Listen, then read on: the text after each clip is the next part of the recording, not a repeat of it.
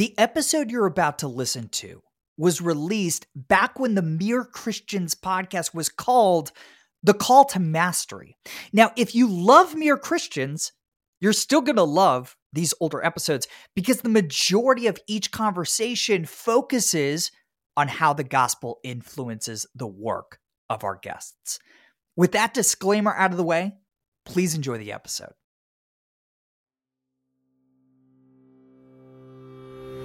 Hey everybody, welcome to The Call to Mastery. I'm Jordan Rayner. This is a podcast for Christians who want to do their most exceptional work for the glory of God and the good of others. Every single week, I bring you a conversation with a Christ follower who's pursuing world-class mastery of their craft. We talk about their path to mastery, their daily habits, and how the gospel of Jesus Christ influences their work. Guys, today you're in for a treat. We're talking with my new friend, Makoto Fujimura. He's a world-class artist whose work has been featured in some of the world's most premier galleries and museums. He was a presidential appointee to the National Council of the Arts from 2003 to 2009. He's a recipient of 4 Doctor of Arts honorary degrees. Makoto and I sat down and had a terrific conversation about what the New Jerusalem's 5,600 miles of precious stones tells us about how God works and how we are called to work in response. We talked about the ancient art form of kintsugi and how this art form can preach a powerful sermon of redemption. And we also talked about what lessons we can all take away from Makoto's, quote, slow art approach to his craft. You guys are going to love this episode with my new friend, Makoto Fujimura.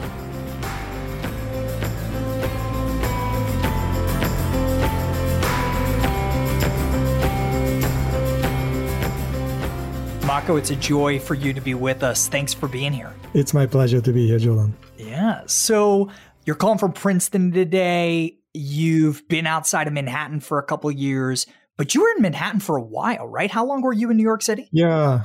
We were in Manhattan for 15 years and lived what turned out to be ground zero. So we all survived 9/11 and we stayed for 10 years after. And I was reading in your book, Art and Faith, I mean, you were right there. You were trapped underground in a subway on 9/11, trying to make it home. I'm curious, as an artist, that experience, that trauma has to have shaped your work in some pretty profound ways. In what specific ways come to mind right off the bat as we're talking about that? Yeah, definitely. And I have become an artist who has reflected on many traumas of our time. And I was actually doing a series on Columbine High School when 9/11 happened. And so it seems like something was telling me to pay attention to these realities, paradigm-shifting realities that we were facing almost every day. There was something happening, but these were accentuated, of course, by incidents like 9/11. 3/11 tsunami in Japan was a huge disaster that wiped away fishing villages that existed for 1,000 years. And I did a series of paintings called Walking on Water. After that, that turned into a collaboration, and remembering what happened in these traumatic events have become part of my work. And so after 9/11, I remember in particular being drawn to T.S. Eliot's Four Quartets, which was his true masterpiece. And he considered it his best work to the extent that he didn't write another poem after that. That was his epitaph. But even though he lived for 20 more years. So I spent a lot of time with this poem, actually reading it out loud in the subways, empty subways of New York City after 9/11, because I heard in his voice a human voice that tried to understand trauma, that turned into kind of a worship of our God. And so it's a very important work for me that first because I identified his voice in my own lament, but also that the language of resolution, language of reconciliation perhaps was embedded in them. Yeah, it's beautiful. It's a beautiful poem. I love Eliot's work. So it's kind of this theme of being drawn to brokenness, right? Columbine, responding to the aftermath of 9/11, the tsunami. Is that what drew you to this ancient art form of kintsugi? And for those who don't know, tell us a little bit about this art form called kintsugi that you spend some time working with. Yeah, so my wife and I now co-founded with a kintsugi master, Academy Kintsugi. And kintsugi means kin is gold, and tsugi means to mend. Tsugi also means to pass on to the next generation. It's a beautiful term of mending with gold, with Japan lacquer, urushi, which was a technique that evolved out of tea tradition, high tea tradition of 16th century Japan, and began in 1500s or even beyond that in Korea and China. But it didn't become this refined form until, I would say, 17th century and after. What happens in Japan because of many earthquakes, and of course, after the tsunami, you discover these broken ceramics everywhere. They somehow remain. And what the tea master, let's say, if you had a very important vessel that was used in high tea, they would often hold on to the fragments for many generations and then give it to a urushi master, Japan lacquer master, to at some point when it is ready to be mended. But they don't fix it so that it's back to the previous shape.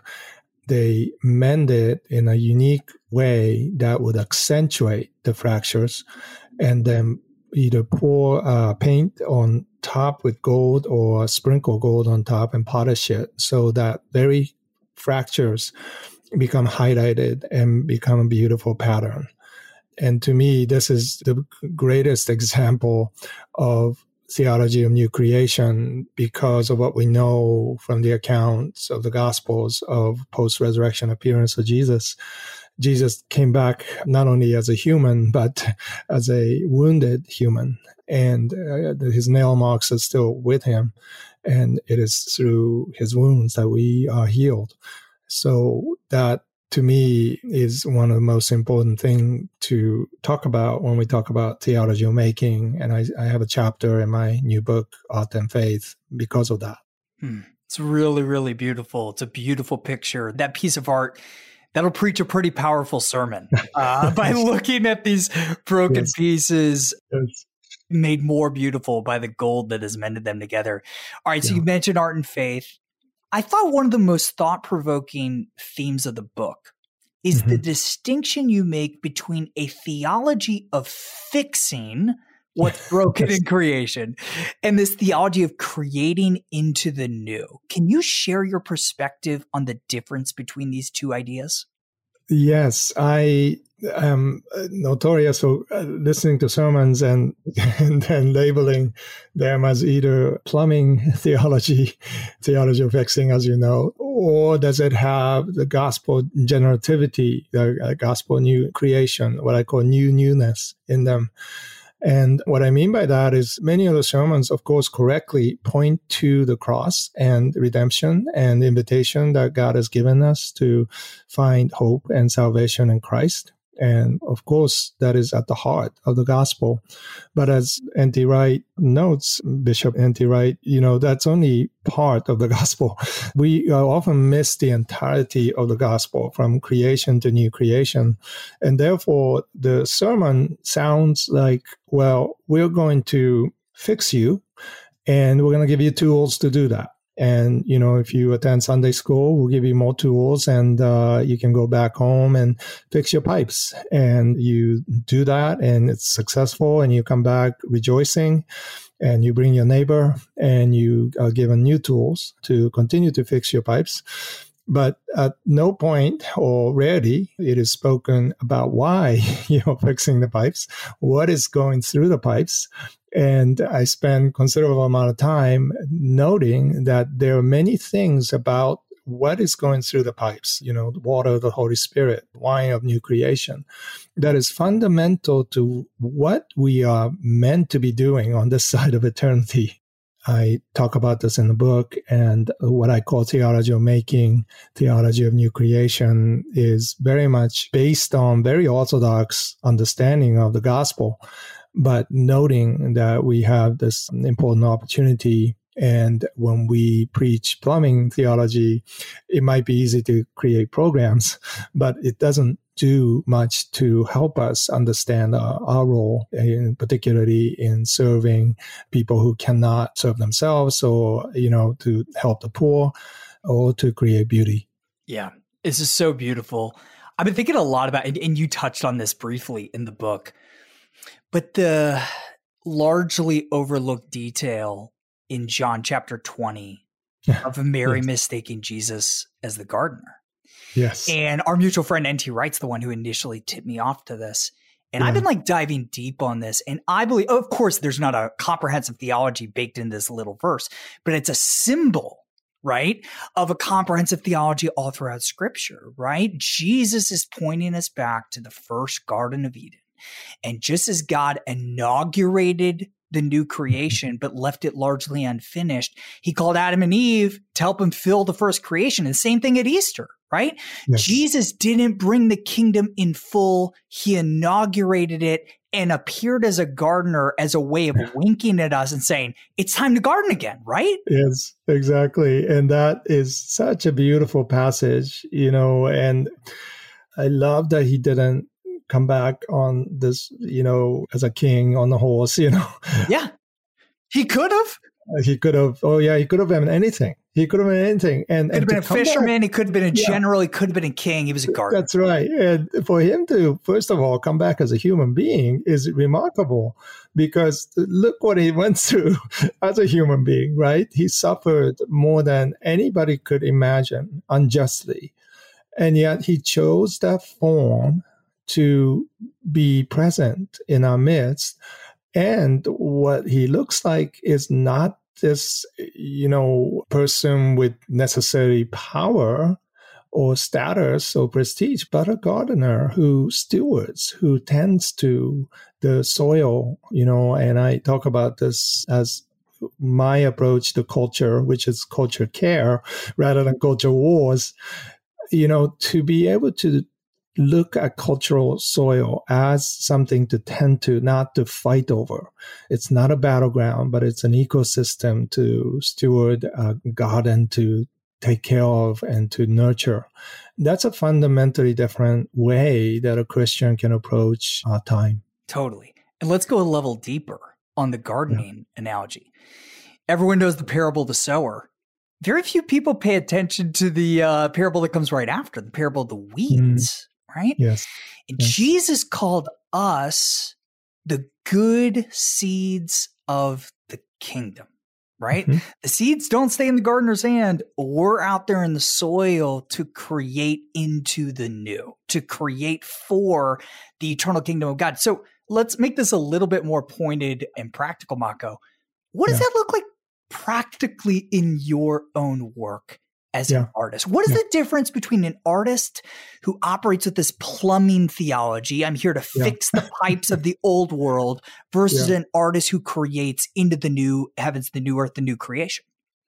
Yeah, that's a great question. And I actually spent time walking around Israel thinking about that passage. And I came to really realize, we call it the parable of the sower, but it's not about the sower. I mean, the sower is God and, people who do God's work. And so they're doing the work, and it's not about the seed, because seed is a kingdom seed, which is perfect. It's all about the soil, right? And so I spend my time here literally cultivating soil. I have 3 acres of land here, and I couldn't garden in the city, so I never had this experience. But when I moved, I spoke to a lot of gardeners in my neighborhood, to farmers, and learned a lot about what does a good soil mean? And as the parable states, you have to, pay attention to, first of all, remove the rocks, because there are many. Once you dig into the soil, you find many rocks and you have to remove them. And that's hard work. So before you do the planting, you have to actually spend a lot of time, in my case, like 3 years, preparing the soil so that I can plant my tomatoes, And then after that comes weeds, right? The weeds can choke up what you have planted. And, you would think that here, even if you have good soil, the weeds are so abundant, right? They grow so fast. And so you have to pay attention. Constant care is needed. And then, you have multitude of blessings that come from a single plant, single seed. And the generative possibilities are so remarkable because it's not just that you create a good tomato, you cook with it, right? You dry it and you make, so many different things with it. So to me, art is exactly the same. Artist spends a lot of time preparing, removing the rocks and, tending to their creativity and imagination, whether you are a visual artist like me or writer or a stage director or, movie maker. They have to do the hard work beforehand to prepare the soil so that when you plant your seed, that it will take root. And then once it takes root, you have to tend to it. You have to make sure that it is lovingly stewarded so that the seed has a chance to grow. And then what you make actually is a generative beginning of a new way of living, right? So what you make hopefully will be giving birth to 10 other works or even more. And then you are to steward those things. And so it creates abundance in a world that is so struggling with scarcity and competition and, mindset, that limited resource mindset. That's good. I think there's this connected idea in art and faith about this idea that we've fallen for post-industrial revolution, that everything we do has to have some utilitarian purpose, right? And that's not true. If we're called to create in the new, not everything has to have some explicit function. I thought you made this argument in a pretty compelling way. Can you share the essence of that argument with our listeners? Thank you. First of all, pragmatism and efficiency are good things, right? Yes, great we things. are so appreciative of, whatever that industrial revolution has produced. And yet, if that becomes a way to define human beings, then we are nothing but, efficient machines. Right. And worse yet, the machines are able to replace us because, they're able to drive for us and they're able to do things that, we used to think is only humans can do. But now with efficiency and pragmatism, to an extent that has become so amazingly useful. So, what we have to do is to recover a sense of humanity that has been lost because of our drive to what I call utilitarian pragmatism. Pragmatism itself, as William James defined it in the early 20th century, is a good thing. And it's very much about, a purposefulness and a utilitarian reality. But when it becomes our definition of how we educate and how we define success, then we begin to lose sight of the potential, generative potential of every human being to rise above utilitarian pragmatism and provide ways of looking at the world and creating a new world that has abundance built into them, which machines really can't do. They can multiply, certain information, but they cannot, in a way that human beings can have dreams that makes the future, or creating resonance, let's say, in between the machines that we are speaking on today through audio methods. To create resonance, there has to be more than this efficiency, this utility. Right now, machines may have the potential to have that, but so far we have not been able to focus on that to create something new. Yeah. I've been thinking about the picture scripture holds out of how God creates in Genesis, all throughout scripture, but especially Genesis 1 and 2 and Revelation 21 and 22, that he creates with both function and quote unquote needless, extravagant beauty, right? The New Jerusalem's foundation has 5,600 miles of precious stones, right? Yeah. And my guess is those stones don't serve a functional purpose, right? But to me, I've been meditating on this lately, right? It means that sometimes it's okay to redesign a website, even if it doesn't lead to more conversions, right? Or paint a painting, even if it doesn't sell. Or decorate your home for Christmas, even if you can't prove the ROI of that investment, right? Are you tracking with me here? Absolutely. I start the book, Jordan, with the concept of aseity of God, which theologians talk about as an important concept, but not talked about that much. Aseity of God is that God doesn't need us. Yes. At all. God doesn't need a creation. God is all-sufficient, self-sufficient. And so why did God create? God created because God is love. And love generates beyond utility, right? If we're we're going on a date, you don't do plumbing, you don't do accounting. You go to a museum, you go to a concert, you go see a movie because you have a wonderful meal. Those things that love produces tend not to be very utility driven. They certainly move way past the survival basic levels. And why is that? Because we are created to be creative. We are creatures of the imagination, creatures that can dream the future. And love happens to be in that domain that allows us to dream together. And that is because we are created in the image of God, who created the universe out of sheer love. God didn't have any needs and, any reason like I would perhaps to create out of, my own needs. And that is a remarkable thing to start, every Sunday on. It's like, God doesn't need us, but God is love and God welcomes you here, broken people, God, to join God in this co-creation, co-adventure, to explore the gratuity of the universe, the extravagance, right? What makes a star shine? Is it just light? Or is it more than that? And what is the sound that we hear?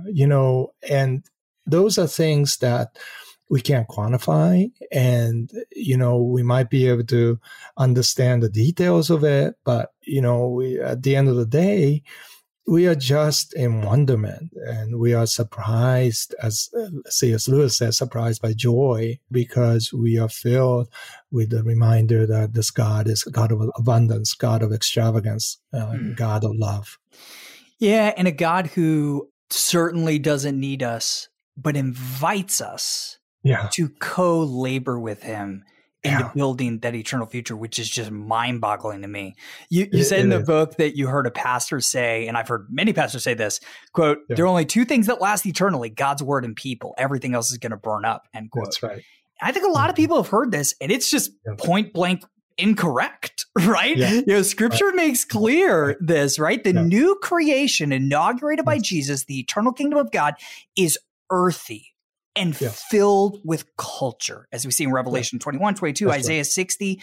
I'm curious for you personally, like, how does that truth that the new earth is going to include culture, is going to include art, how does that fuel your personal hope? Yeah, so reflecting on Isaiah 60. One of my favorite passages. Ship of Tarshish coming into New Jerusalem, full of pagan kings bringing their gifts, And Dr. Richard Mao has written a wonderful book, a short book on this, thinking about it. But that is just, as you noted, it's astonishing to think about. I mean, so that means that everything that I see in culture matters to God. Now, some things are twisted, some things are made into idols. We are, as John Calvin said, idol factories. Christians are creating idols all the time, as well as non-Christians, and our hearts are rendered to be so against this notion of God's goodness and love. And yet, because of Christ's intervention in us, right, you and I can be having this discussion about this new creation that is bursting forth from a little mustard seed of creation. And God is going to do the rest. We may only be able to do very, very little. J.R. Tolkien has a wonderful small short story that he wrote when he was having a writer's block, and it's called Leaf by Niggle. It's my all-time favorite. Yeah, Niggle, there was a little man named Niggle who had a long journey to make, right? But the story begins. And he's a painter, and he ends up only being able to paint one leaf on canvas. And what happens is that God takes that leaf and multiplies it, right, in new creation. And that's the best picture I have of the excitement that I have every day, Jordan, in the studio. Like what I may be able to do today may be very limited, compromised by my own limitations and my own sinfulness. But if I can be faithful in small things, God is going to take that and create a whole new forest with it, a whole new world that I can only see if I am faithful to that task, right? Even if I am, frustrated, even if I feel like I can't do it, I face that canvas every day knowing that, God is going to back me up, God is God of grace. He doesn't need me to do this, but God wants me to do this. And so here I go. It's beautiful. I love it so much. By the way, if you're listening, you're like, what in the world are these guys talking about? How does our work physically last in eternity? Go read Isaiah 60. Go read Revelation 21. Go read 1 Corinthians 15, especially verse 58, where Paul says, somehow miraculously what you do is not in vain. Go read 1 Corinthians chapter 3, where he talks in more detail about what lasts and what doesn't. Mako, you said in Art and Faith, you pointed out that, I thought this is really smart, that this younger, quote unquote, nun generation, right? Meaning this group of people marking none when asked on forums whether they belong to a particular religious group, they're not walking into churches anymore. Right. And you say that, quote, now they are limited to experiencing God authentically, primarily through culture and nature, end quote. Yeah. How can Christians experience God through culture? Yeah, and they're connected, nature and culture should be connected, but we have disembodied them. And especially in Western culture, if you go to any, nations like Japan, nature and culture, look at films by Miyazaki and you see what I mean, that nature and culture are meant to be grown together. They're not to be disconnected. And I think for us, we need to learn from the younger generation, because they're onto something. They've seen the trauma and experienced bullet holes in school, classrooms. And they've seen us lose sight of the most precious resource we have, which is, nature and the environment. And, we are faced with our own propensities to win at all costs, right? To fight the battle that we think we must win in order for the next generation to be able to keep what we hold dear. But the next generation is telling us, no, don't fight that war. We don't want that war. Because we see in front of us our own effort, the capacity to care for the grounds that we were standing on is more important, right? To preserve what we have, but also to expand into the future of what we dream about, a world that is more just, a world that is more fair, a world that is more beautiful.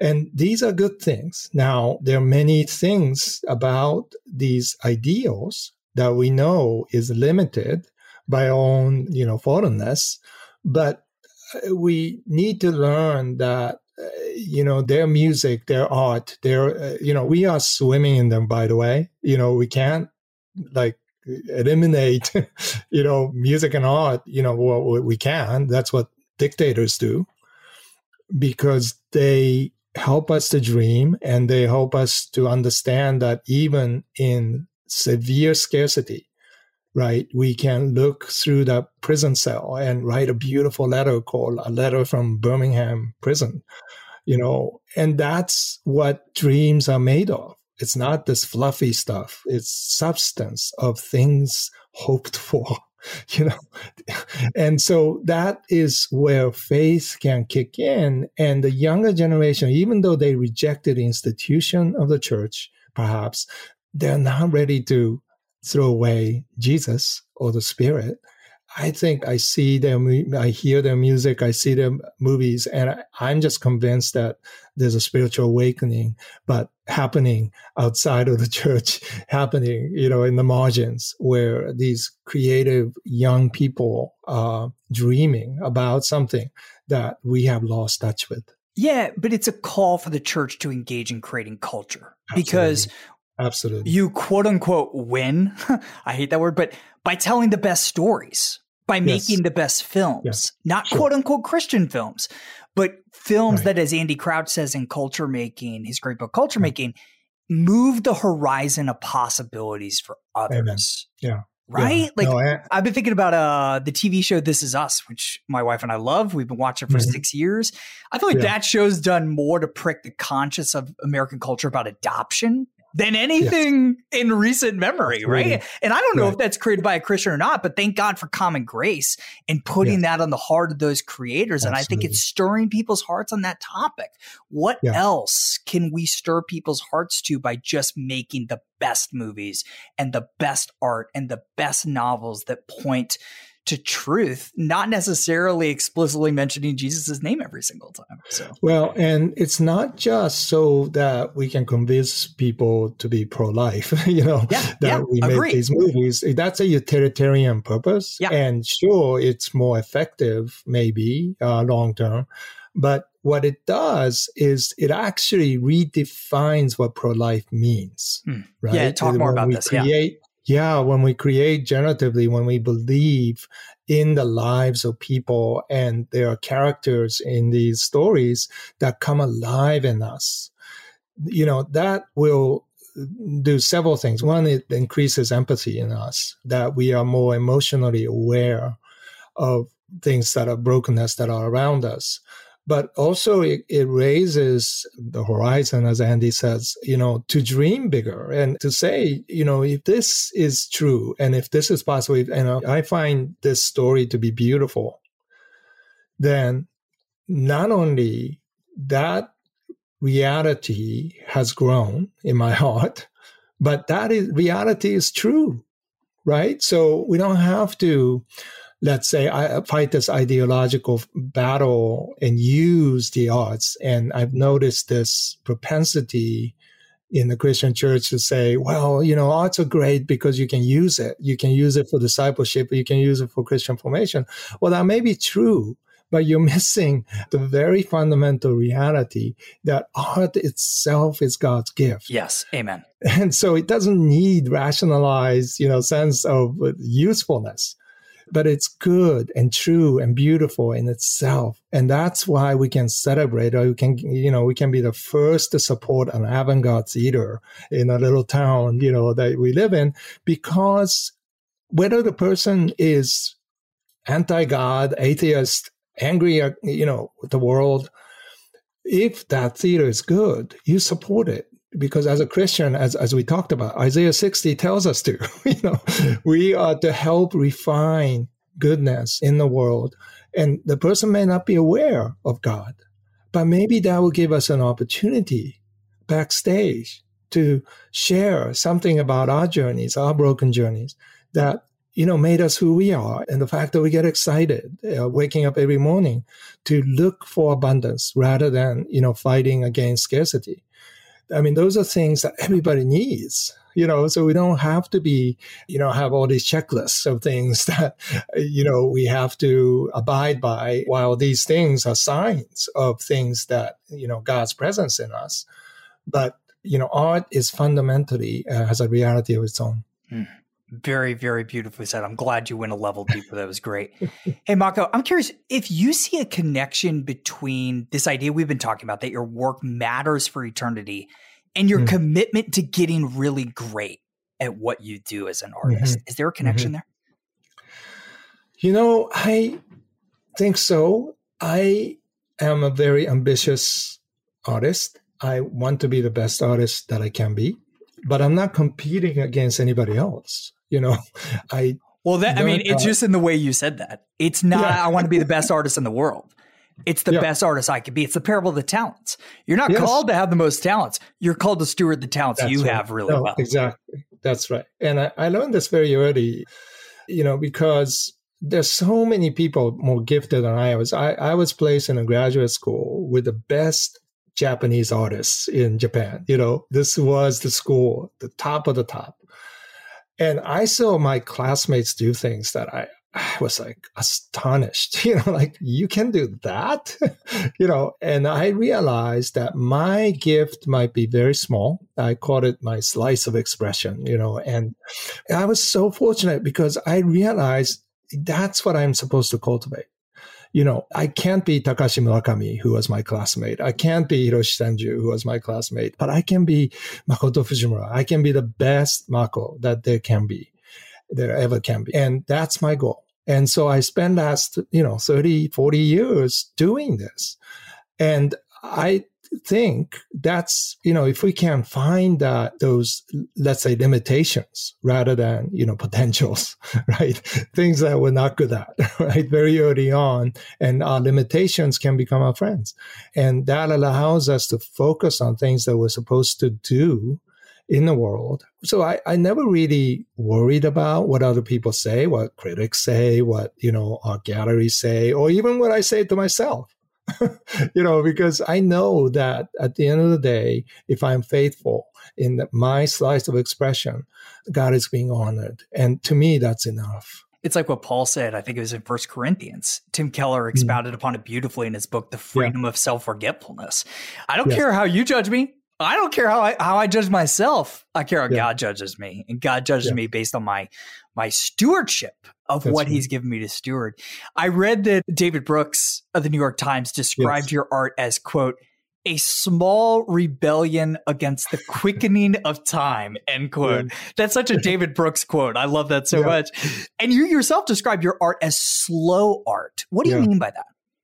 Yeah, so I spend most of the time preparing to paint, right? So I pulverize pigments, and some of that is mostly actually done by collaboration with pigment shops in Japan. So they find these minerals and they pulverize them and in the right way. But they know me, so they know how I like it. So they cater, it's an ecosystem of care, culture care really, that cares for me for, over since I was a student. So they send over these materials and I adjust them, pulverize them myself, and then mix them to make paint. It takes time for glue to melt, to make paint, to let it dry several times before you use it. So you're talking about like 3 days before, one single element can be put on canvas or paper. And then I'm layering them multiple times, sometimes over 100 times, so that, it takes months before I can even get to actually paint that flower that I want to paint or, imagery that I want to make. And this is, I call it my discipline of praise and awareness, because through that time, it becomes such a wonderful way to pray and to understand God's heart. And so the studio is the most sacred place that I know, because when I come in here, I'm able to focus and be fully present in the presence of God. And everything I do is like a bonus to me, because that is fundamentally what God has called me to, is to gaze upon the beauty of the Lord in my studio, meanwhile, the world is falling apart, and I'm here praying for that as well. But, that my art becomes the slow art of paying attention. It's great. I love it. Hey, Mako, 3 questions we wrap up every conversation with. Number 1, I'm curious, just in general, which books do you find yourself recommending or gifting most frequently to others? When I mentor younger people, I have the list of books. I would say 2 most given is a book called The Gift by Lewis Hyde, Hyde, a remarkable book that is a paradigm shifting book for anybody interested in creativity and imagination. And the other is T.S. Eliot's Four Quartets. I think this is one of the greatest gifts from 20th century. That will certainly be in the Ship of Tarshish, but one that is such a illuminating work for us today, especially in time of pandemic, times of trauma, and the language to not only generate hope out of those times and fractures, but give us a language to create with. That's a great word. Guys, as always, you can find those books at jordanrainer.com/bookshelf. All right, Mako, who would you most like to hear on this podcast talking about how the gospel shapes the work they do in the world? Oh, have you spoken to Satyan Devadas? No. Tell me more. He's a professor of mathematics at University of San Diego or San Diego University. It's a Catholic university there. Yeah. He is a remarkable thinker. Privileged to call him a friend and someone that's been helping us map out Fujimura Institute work, but he would be one to recommend to you. It's a great answer. Great. I love it. All right. So, Mako, one last question. You're talking to an audience of Christians who believe the work they do matters for eternity, and thus they care about doing it really well. What's one thing from today's conversation you want to reiterate to them before we sign off?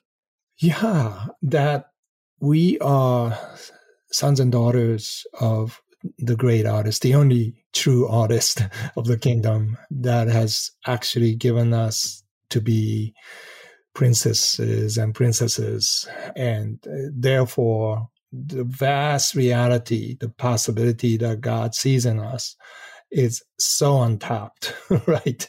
That we can only spend the rest of our days to encourage each other to grow our wings, to be able to fly higher and, and stop jumping, try to jump over the hurdles of moralism, but, grow your wings of imagination so that we can truly fly together into the new creation.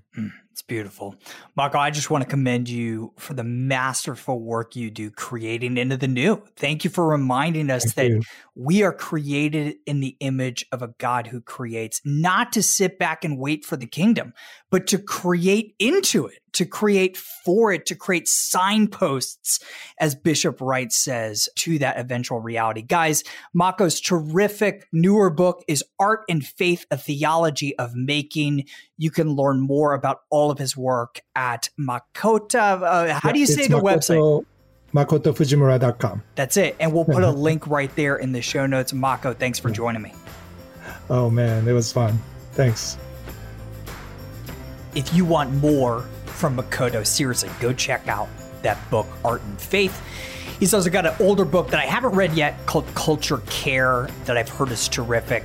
Man, I hope you guys enjoyed that episode. Hey, if you're enjoying The Call to Mastery, be sure to check out our brand new podcast called The Word Before Work. Every week, I bring you a very short 5-minute devotional helping you respond to this radical biblical idea that your work matters for eternity.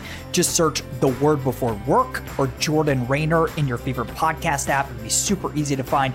Guys, thank you so much for tuning into The Call to Mastery this week. I'll see you next time.